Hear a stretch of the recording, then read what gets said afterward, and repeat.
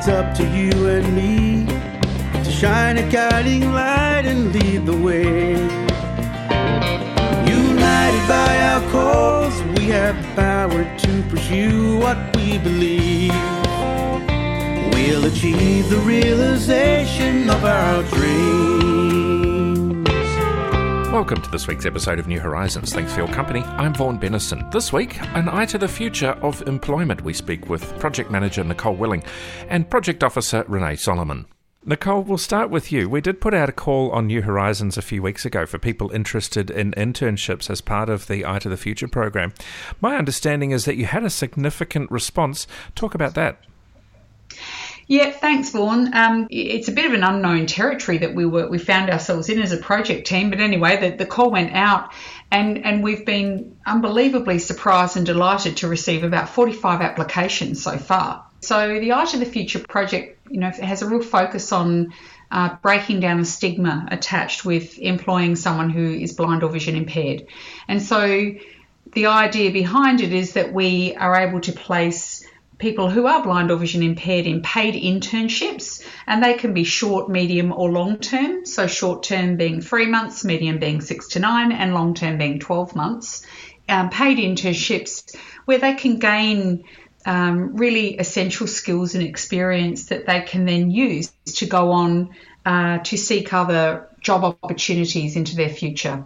Renee, let's go to you. You're one of the project officers with the project.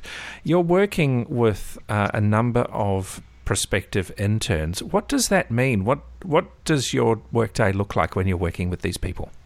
Well, as a project officer, we like to call ourselves mentors, and there's two sides to that coin. So one side is the candidates, and unlike other service providers, we spend a lot of time getting to know the person on a personal level, what they would like to do and what their skill sets are, what their experiences are, and what sort of position they'd like to find themselves in and what sort of space they'd like to work in.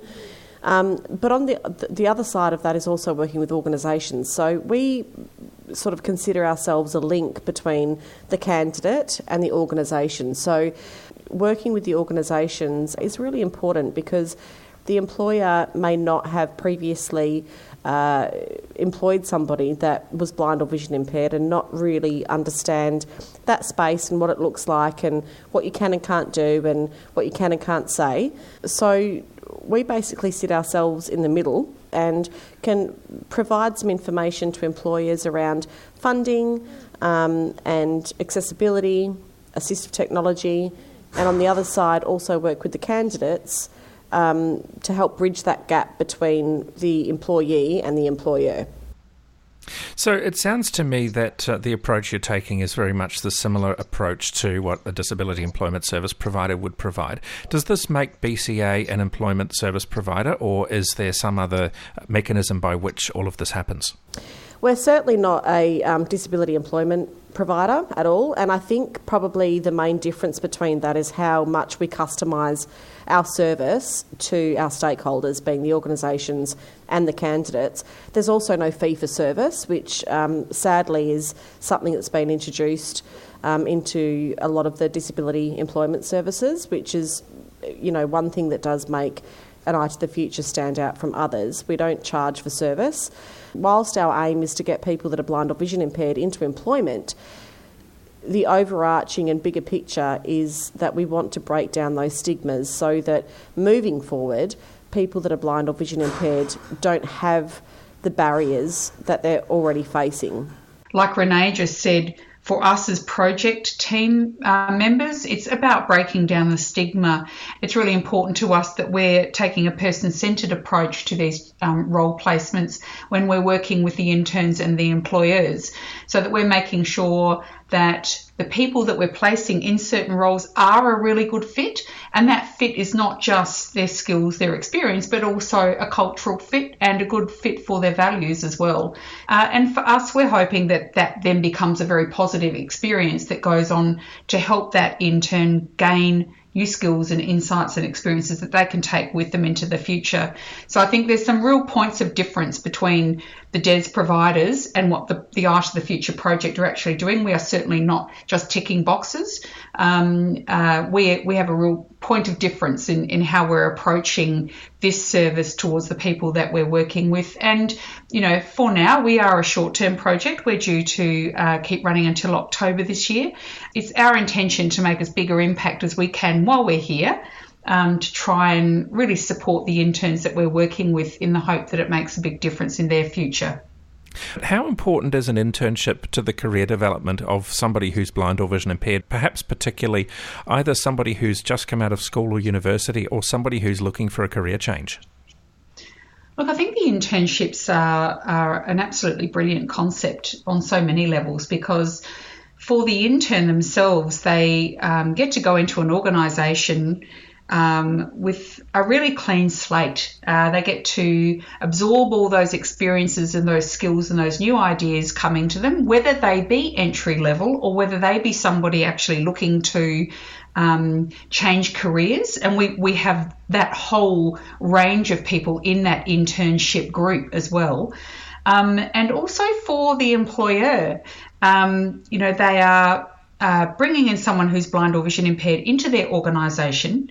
That has really obvious benefits for the whole organisation when they, talk about diversity in the workplace, and the learnings for all of the people working in that workplace, not just, the intern themselves. So I think there's really clear benefits. They're not long-term employment, and I guess it just provides a great level of flexibility, new learnings for everybody on both sides of the table, and hopefully we're hopeful that it will also lead to long-term job opportunities at the end of it. How likely is that, do you think? Generally speaking, how many interns do get employed in an ongoing relationship with an organisation? Well, this is, uncharted waters for us, Vaughan, really, in many respects. And so I don't have the answers to that question. But some of the businesses that we're talking about are already saying to us that they are hopeful that after the internship that there is ongoing opportunities to keep these people in employment.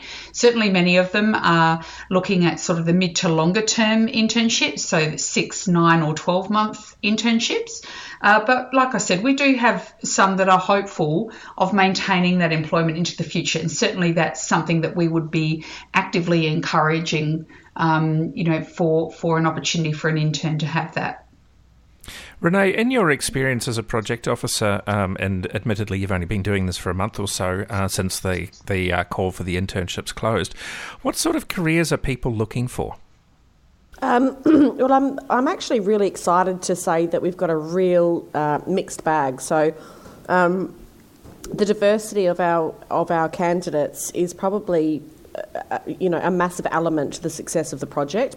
I've got everything from somebody that's doing their law degree, that's never been in the workforce, right through to a woman that hasn't worked in the last 15 years because she's been raising her children. So it's really no different to, in the public sector, anybody that's looking for work. I've got a real mixed bag, different age groups, different experiences, different skill sets, and I think that's incredibly important, given what we're trying to achieve, that we have opportunities that are coming our way that require, that diversity. So we certainly need to have that diversity reflected in the candidates as well.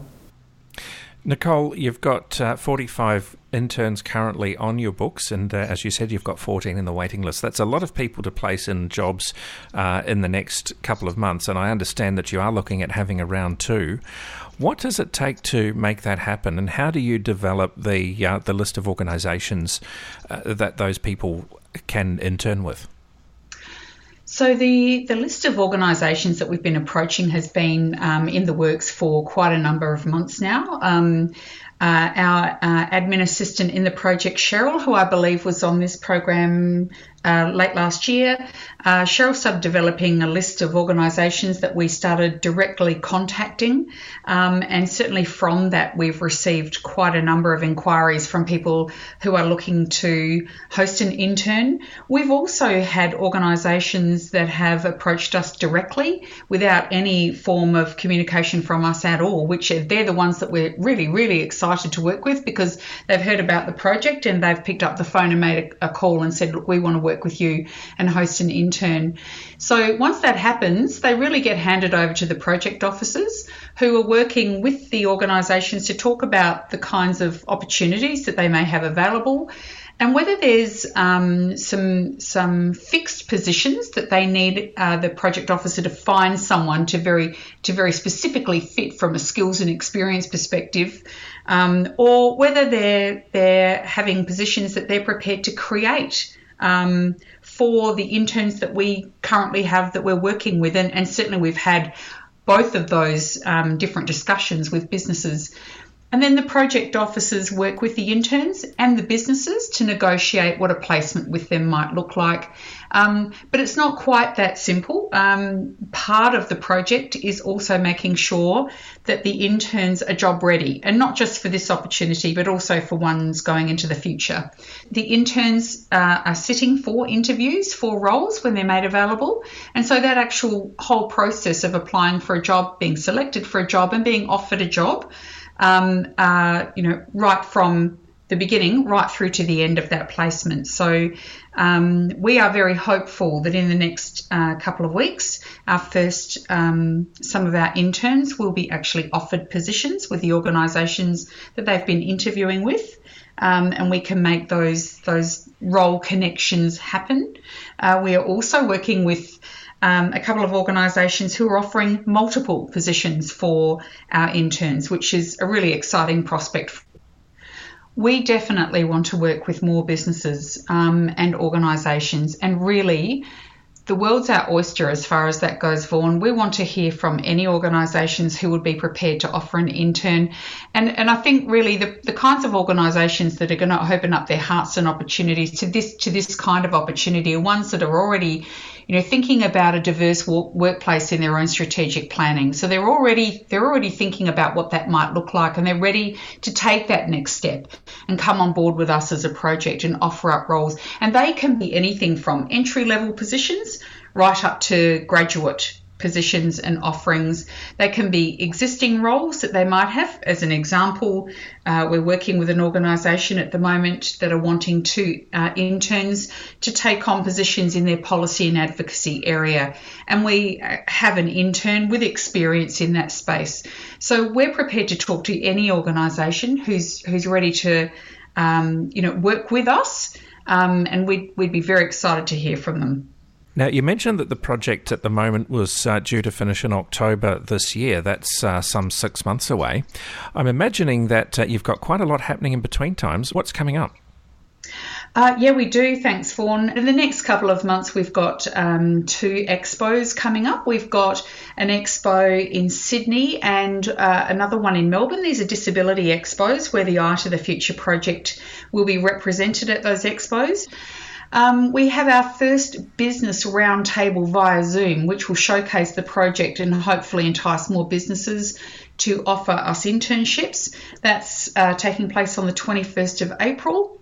And we're continuing to work on the content and lock in our guest speakers for our business symposium, which is a face-to-face event due to be held in August in Sydney. And of course, we wish all of those prospective interns the best of luck with their careers. If you'd like to get in touch with Blind Citizens Australia to find out more about the Eye to the Future project or anything else, contact 1-800-033-660, 1-800-033-660, or of course you can email bca@bca.org.au, bca@bca.org.au.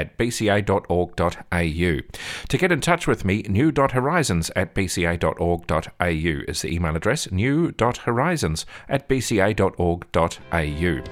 Take care. In the meantime, I'll talk to you next week. We'll achieve the realization of our dreams,